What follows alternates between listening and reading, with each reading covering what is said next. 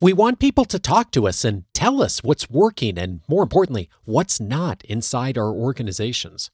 But getting people to open up isn't easy. On this episode, an expert interviewer on how we can invite people to say a lot more.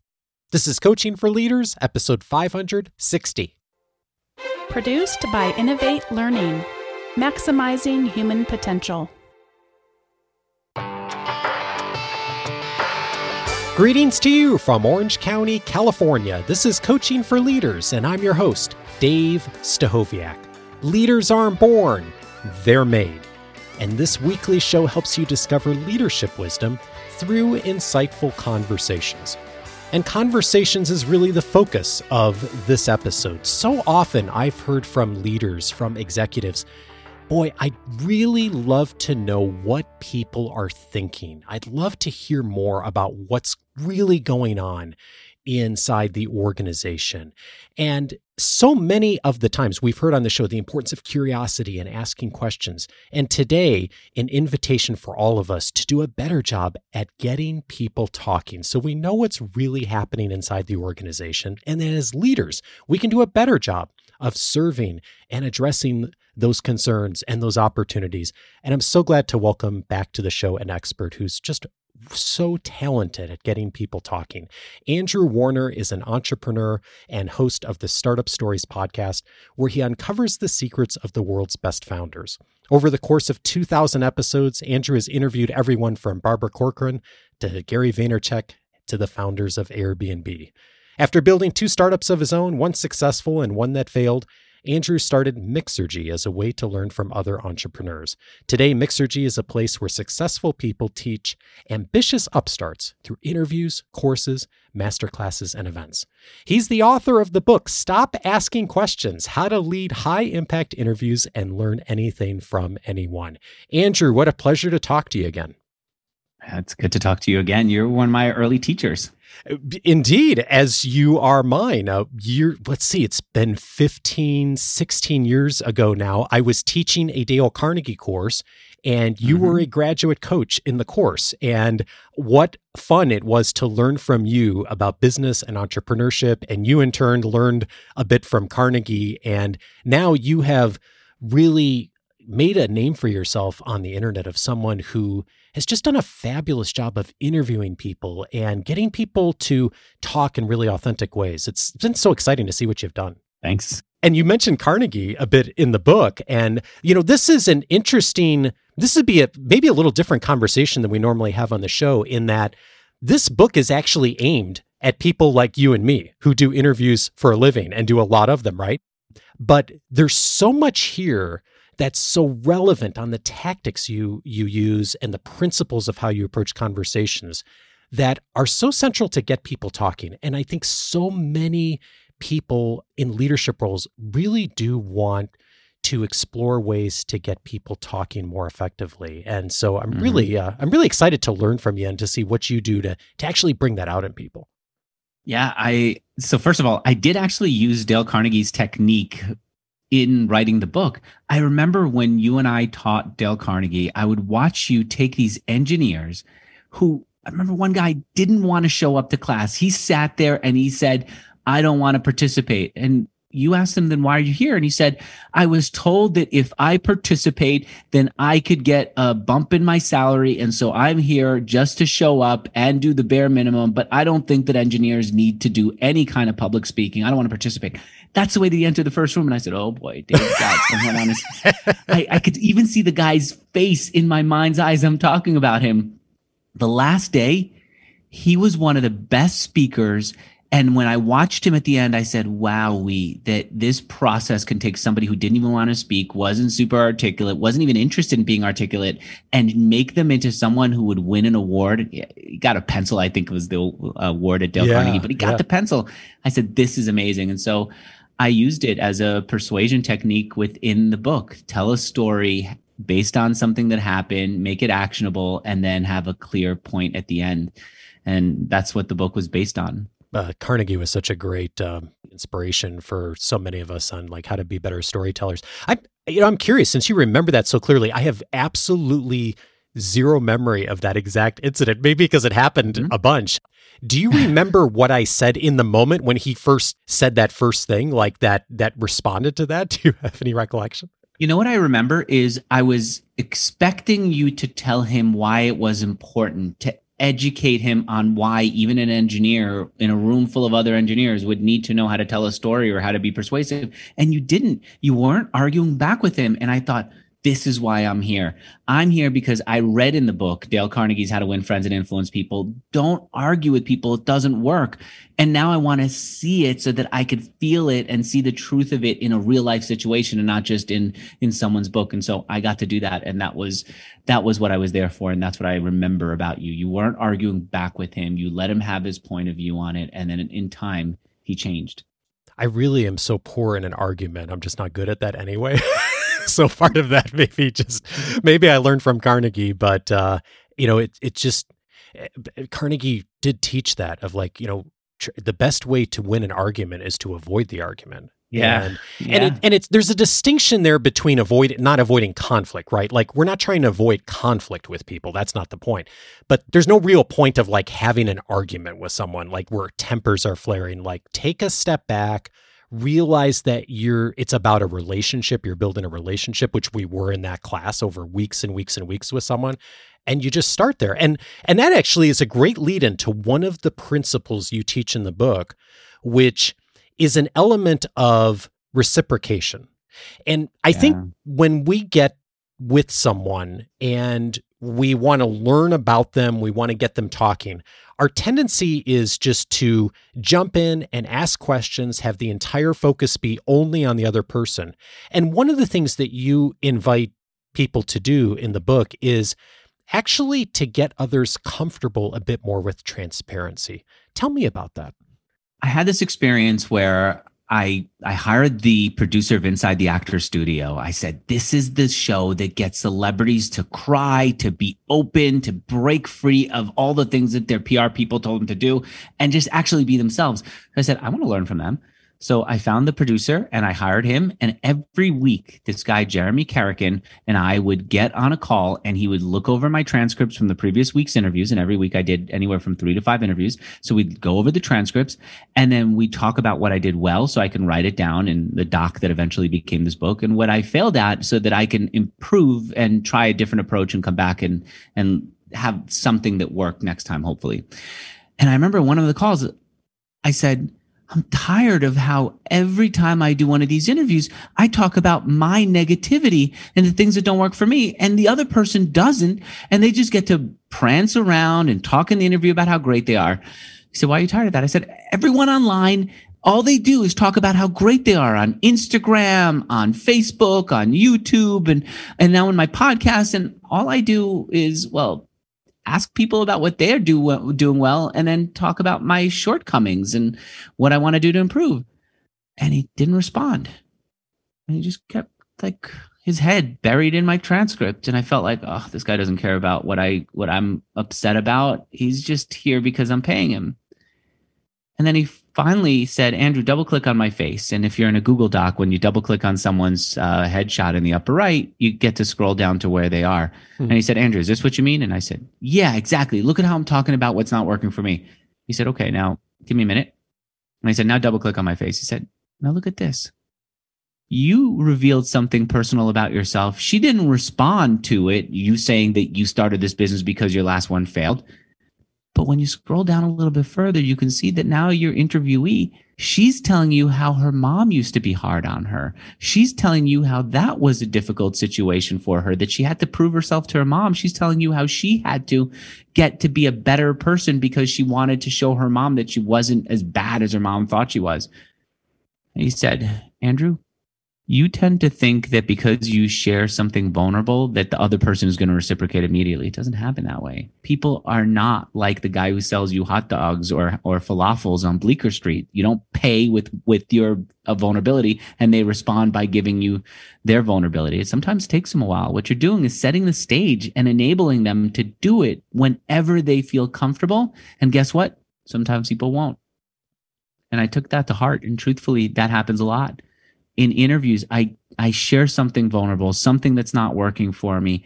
And then I I give it time, and the other person's almost always willing to share in their own time. And now for me, in their own time means I only have an hour with a person that I'd never met before, that we're doing this interview on Zoom. I've been doing this now for 14 years, over 2,000 interviews. Almost always within that hour, they will come through with something personal. And that's the way it works, both in the interviews and in personal conversations. If you want people to be open, you often need to go first. And if they are open, you need to reciprocate to make them feel comfortable with where they are. But that transaction is not like buying a falafel on Bleecker Street. It's one of the things that I really love that you did, and you've done for years, even before you were writing the book, is that you have, as you mentioned, hired other people to look at your transcripts, to find the places, the things that have worked and the things that have not. But you've also studied other interviewers and found out, like, what did they do to get people talking? And one of the techniques that you share in the book is looking at Charlie Rose and one of his interview techniques. I'm really focusing on a single word. Tell me a bit about that.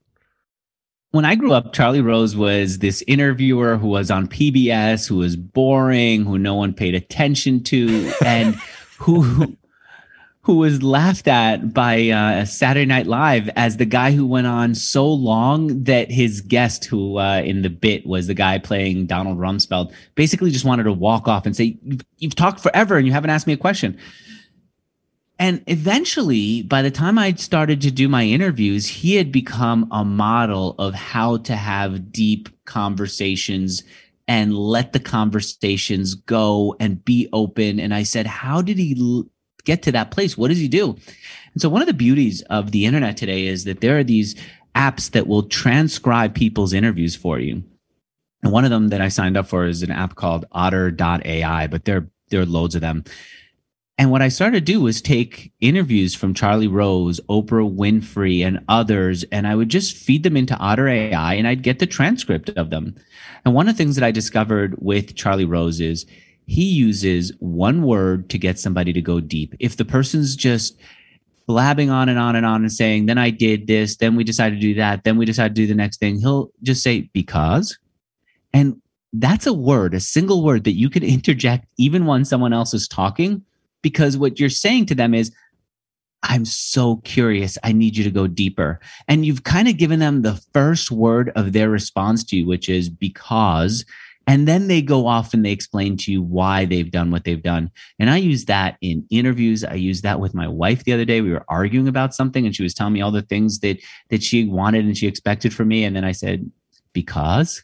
And she started explaining to me why she wanted to see that I was an active participant in the relationship, not somebody who was, dragging myself through my day and through the house. And one word, it doesn't matter what they're saying. If you want to understand why they're saying it or why they're doing the thing they're telling you about, just interject because and watch the magic.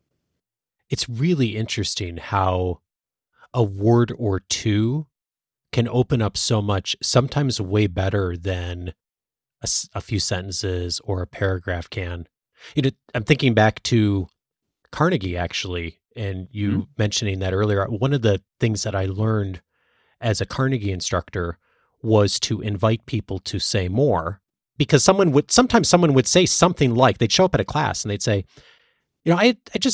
I found this to be really useful, and I ended up using one of the Carnegie principles, and it really opened up some things that I hadn't heard from employees before. And then they'd stop. And then the next person would start talking. And I was thinking, like, oh my gosh, I want to hear more because I want to find out what really worked, but I also want to surface that in this conversation because I know there's 8 other people in this room who are like, whoa, what happened? How did he do that? Because I want to use that with my team too. And the phrase that I stumbled upon at some point was just asking, how so? And when I'd ask how so, it was like a really light, casual ask, but people would then go into all kinds of detail about the situation, an example, and the storytelling, like you said a few minutes ago. And it would open up this incredible wealth of information, and then people would build such great connections as a result of that. And it literally came down to 2 words, and those were way more powerful than anything else I could have said.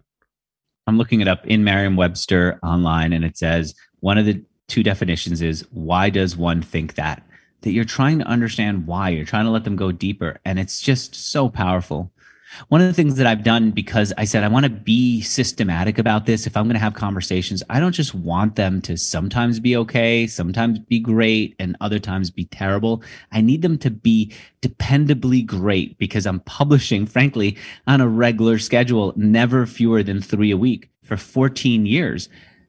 And so when I would discover a phrase like "now how so," I just add it to a Google Doc, because I add it to a Google Doc wherever it is that a phrase comes up that's effective, I add it and then I try it. And because I also have a team here of producers who've helped me over the years, of people who are new to and want to book and talk to guests, I decided at some point, you know what? I'm going to, if I find a phrase, if I find a technique that works, I'm going to also look through my transcripts and show an example of how, just copy and paste it out of the transcript into the Google Doc under the name that we've given the technique. And then I share that doc with my team and say, here, if you're doing a pre-interview with a guest and you want to know how to get them to go deeper, here it is. The word because. If you're doing a pre-interview with a guest and they're not giving you a story, here's how you get them to give you a story. Ask them about a single time. And so they had this doc, and it's incredibly effective. And I think that, having interviewed now a couple of thousand entrepreneurs, the ones who are intentionally effective are the ones who take the things that seem like magic and they systemize them. And I think that really fits in well with so many of the conversations we've had on the show. I'm thinking about like Michael Bungay-Stanier, who's taught us about the coaching habit and asking good coaching questions and having a system. I know many of our audience use like those questions or some version of them as part of their system. And I think that's really interesting in contrast to your book, of course, is titled Stop Asking Questions, which I think is really ironic, right? Of also having a little different way to think about it and to approach this. And part of what you invite people to do is don't necessarily sound needy. Everything doesn't have to be a question. You can show up with a little bit more direction. And one of the distinctions you make in the book is that rather than asking a question like, how did you get your first job? You might say, tell me how you got your first job. What's the difference between the way those are phrased for you as an interviewer? You can kind of feel how one of them seems like a needy person, like a needy intern trying to collect information because they can't make sense of the world yet. And the other is a leader who's going to direct you. I liken it to Olivia and I took the kids to all these national parks over COVID. And we would see these park rangers, we would see these tour guides at times, and they wouldn't just say, what do you want to do next? Do you want to go left or right? Do you want to see this or that? They would say, and now look over on the right and notice that tree. That is the biggest tree in this park. And the reason that that's important is, and then they would tell you that. A guide, which is what a lot of people look for in a conversationalist, they want someone who could help bring out the best in them, the thing that matters to them that they can't tap into on their own. They're looking for a leader. And I discovered through my interviews that when I kept asking questions, how did you come up with your business idea? Why did you think it was going to work? How did you hire your first employee? What did you do next? I was sounding too needy. It was exhausting to hear somebody ask question after question versus occasionally saying, now tell me how you got the business idea, which it's such a small distinction, but it's much more effective and it sounds more like a guide. Now, we're not just leaders in the sense that we're telling people what to do. I'm not looking to say never ask a question ever. I'm saying sometimes you have to stop asking questions, rephrase them as sentences, and use them to direct someone through a conversation. Sometimes, frankly, instead of asking questions and trying to pull information out of other people, it's helpful to just share some of your own. And so I've discovered that by asking too many questions, we come across too much like needy people instead of the leaders that they need, that they're asking for, that they want in that conversation. The message I hear from you clearly here is show up and own the conversation. Don't just show up with a list of questions and you're not really sure what you're doing with that. And you're being curious and you're doing all the things we hear about being coach-like and all that. And all that's really good. Like, we're not negating any of that. It's all super powerful. I use that most of the time. And yet, there's also something to be said, and I think a really big thing to be said, to show up with a plan. I'm here to, let's have a conversation about this. Tell me a little bit about this. And it's not scripting out by any means, and I don't do this for conversations, but I always show up with a plan of like, what do I want this conversation to do for both of us that helps us to move forward? And I think that sometimes we really get too caught up in a lot of situations professionally if we spend too much time just asking questions and not enough time being a little bit more directive, especially in the places where we have some position of influence or power. That's exactly. I agree with you completely. And by the way, speaking of plan, where my mind went with that is because I wrote a book that interviewers are using now to help them become better interviewers, better podcasters. I've been asked to do interviews a lot. And in the beginning, I said yes more often than I do now. And some of the earlier interviewers would just take me on some kind of trip that I didn't even know at the end. Where did we go? What are we doing? They would randomly ask me about my first business, a greeting card company that I sold. They would randomly ask me about running. They would randomly ask me an idea from the book, but there was no continuity. There was no sense of purpose versus having one person who came on and said, I'm brand new. I'm a college student. I don't yet know how to have conversations with people. I'm not even looking to be an interviewer.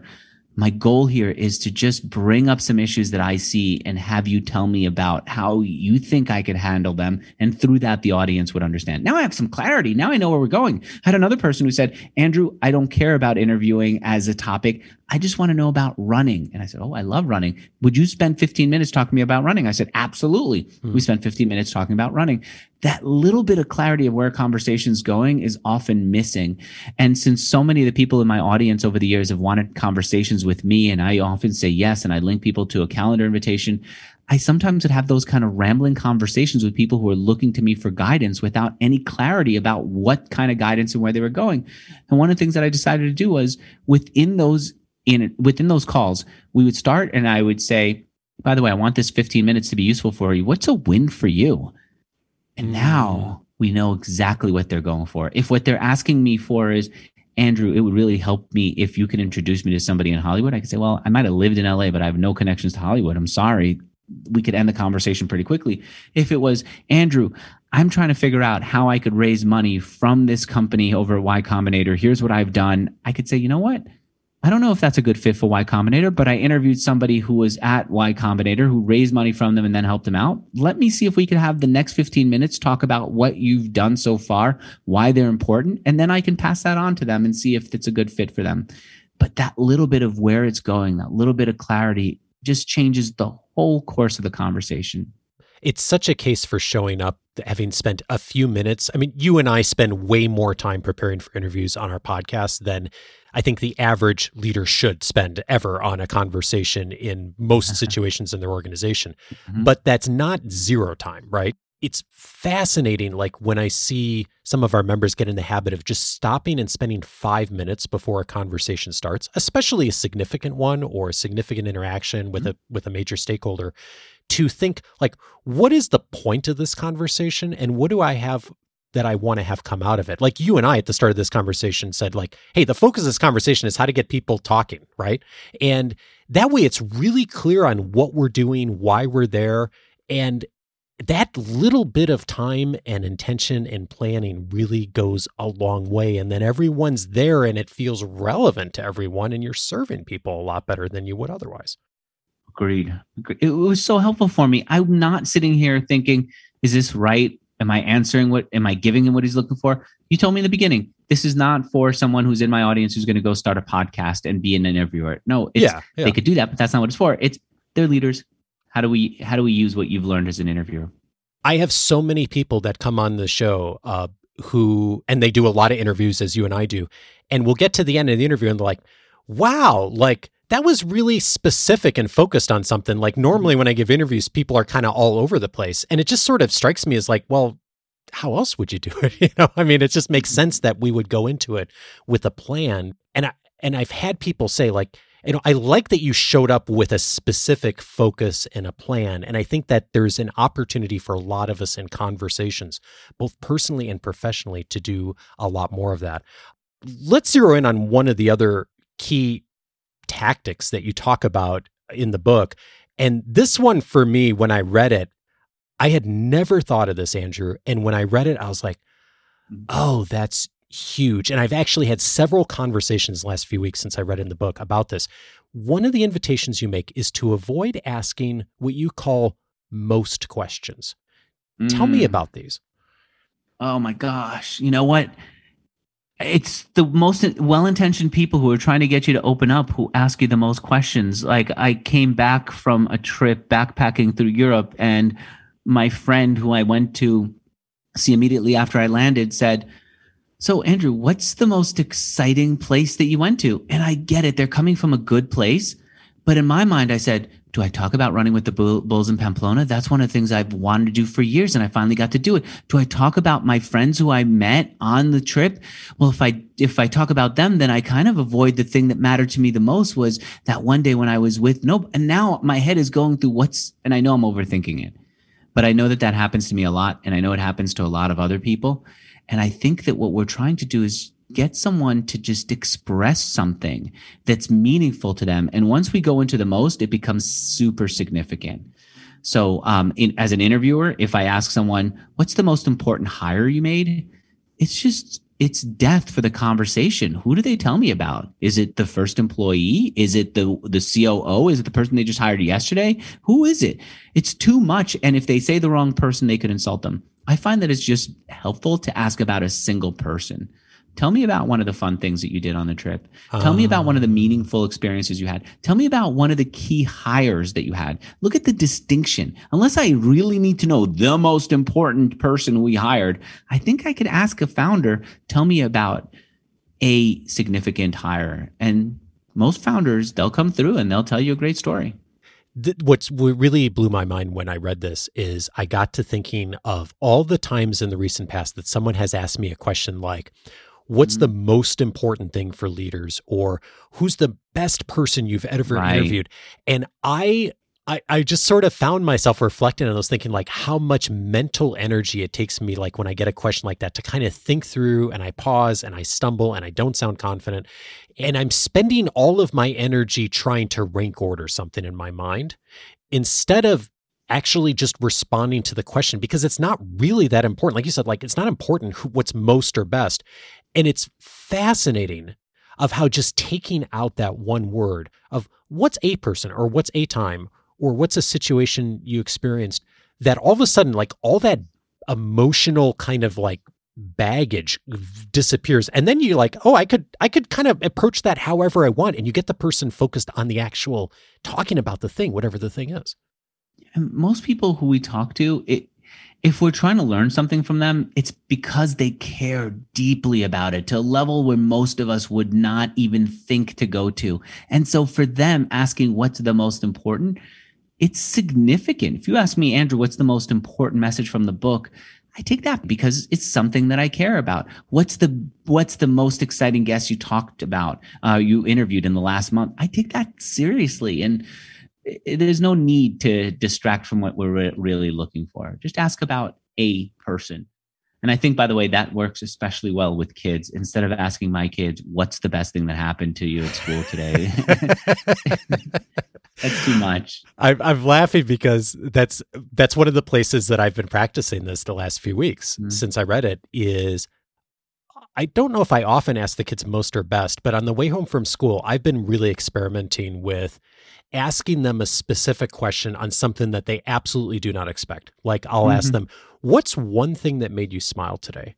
Or I'll ask, what's a strange thing that happened at school today? Or what was something silly someone did? And it's fascinating how that has opened up for them, like so much more conversation and dialogue on the way home in the car about what the day was really like. And all of a sudden, what I'm getting as a parent is the thing that I actually wanted, which is they're telling, it doesn't matter what it is, really. I mean, what I want is the connection, though. I want them to feel comfortable sharing their day and their experiences and the joys they've had and the struggles. And just by asking something that's just it's not a rank order thing, but by being much more casual about it, it opens up so much more. It's really fun. You know, I have another one that I do with my kids that helps, that I learned from interviews. it's to ask something that you know clearly didn't happen. So for my kids, if I know that on Monday they don't have their German class, they're apparently taking German class now. If I say, so how was German class today? They will then come back and go, Dad, you know there's no German today. Today we have, and then they tell me what they had and what goes on. Oh, interesting. There was this article as part of my research for the book. I was trying to find it about someone who said that when he was trying to order lunch within his company, nobody could agree on what to have. Should they have Japanese food? Should they have Chinese food? And so on. And they would just go into this endless loop. And as this own little conversation hack, what he would do is say, you know what, this is too difficult. Let's just go to McDonald's, knowing full well that his team does not eat McDonald's. And so as soon as he'd say, let's go to McDonald's, I go, no, I would rather have Japanese food today, even though I don't feel like it. Great. Now we know what we have. So sometimes just putting the clearly wrong thing out there gets people fired up enough that they could come back and respond with the right thing. Oh, that's interesting. That's one of the things you talk about in the book is the dramatic lowball question that sometimes you've used in interviews in the past, where you say something that really is, well, you explain it much better than I do. Something that's shockingly bad. There was an entrepreneur, and I mentioned her in the book, who she wouldn't give me the revenue that her company had. Now, I'm not trying to do her taxes. I don't need the details, but my audience wants to get a sense of how big is the company? Yeah, for context, so people know that's a normal thing on your show that people come on and talk about the revenue, and so that's a common ask that you have. Right. We're talking about startups in the tech space. That revenue and funding are big questions, but she wouldn't want to give it, and I'm fine with her not giving me specifics. But I wanted to know something about how big the business was, so I said, I forget the exact number, but it was something like, well, did you earn your first $1 million yet? She goes, what? We do 30 or 40 times that. And then I got enough information to give me a sense of how big the company was. So by going with a dramatic lowball, you can see her almost be insulted and fight back with an answer that was helpful. Now, did she feel bad afterwards? No, because she didn't say, Andrew, our revenue was 34 million, whatever. She just gave us a ballpark. And what I find is that it helps to give people that kind of a push so they emotionally come back and respond with something. And sometimes people just don't have a clear answer unless they're emotionally pushed. There's two kinds of people listening to this conversation, Andrew. There's a very, very small number of people who are in our audience that do interviews in some sort of forum. Either it's on a podcast or it's at conferences or events or it's within their organization. And if you're that person, this entire book is going to be really useful to you of thinking about how to really hear more and get people talking in a formal interview setting. For most of our audience, the first half of this book is what you should read. Andrew's really detailed out. There's a ton more that we haven't even talked about of just some of the principles, tactics, and strategies he's used over the years and done all this research that, thank you for doing all the research and making all the investment to do this, because we all get to benefit from it now, that I think will really help all of us in everyday situations to get people talking more, whether it's the kids on the way home from school or the employee or your boss or whoever. I just think there's so much here that we can use, and I'm already using some of them as we've talked about. Andrew Warner is the author of Stop Asking Questions: How to Lead High Impact Interviews and Learn Anything from Anyone. Andrew, thank you so much for your work. Dave, thanks for having me on. Good to talk to you again.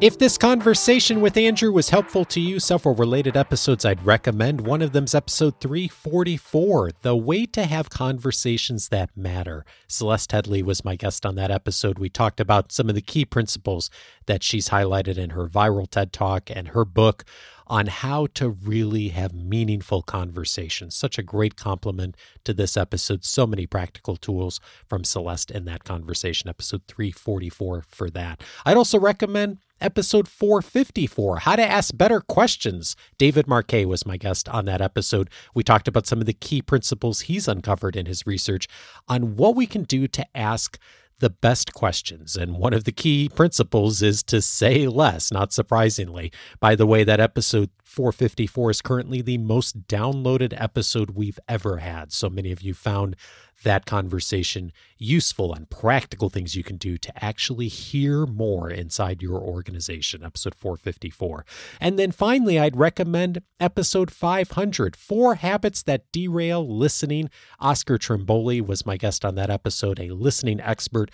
So many wonderful perspectives in that conversation and the common traps that many of us run into when we attempt to listen well. And of course, when we're having conversation, that's where a lot of those things come up. Many of you reached out to me, told me that episode was really helpful on identifying some of the patterns in your own language and conversation and how you can get better at sidestepping them a bit. All of those episodes, of course, you can find on the coachingforleaders.com website.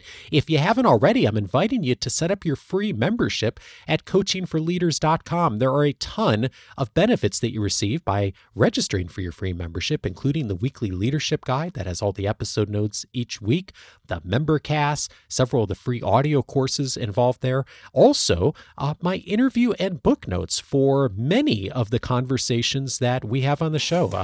Andrew's book is detailed in the book notes and database there. I post my PDF notes of what I found in the book that was useful, my highlights, and then also my interview notes. I do that for many interviews, and Andrew's is posted there as well, along with many others over the last several years. When you are inside the free membership, just go ahead and click on interview and book notes, and you'll see an alphabetical list by topic by title of book of all of those notes in detail there. Just one of many of the benefits of free membership. Coachingforleaders.com is where to go to get that set up. Next week, I'm glad to welcome Jennifer Moss to the show. She is joining me to discuss what leaders can do to reduce burnout inside of our organizations, an important topic with everything going on in the world right now. Join me for that conversation with Jennifer and have a great week. Take care, everybody.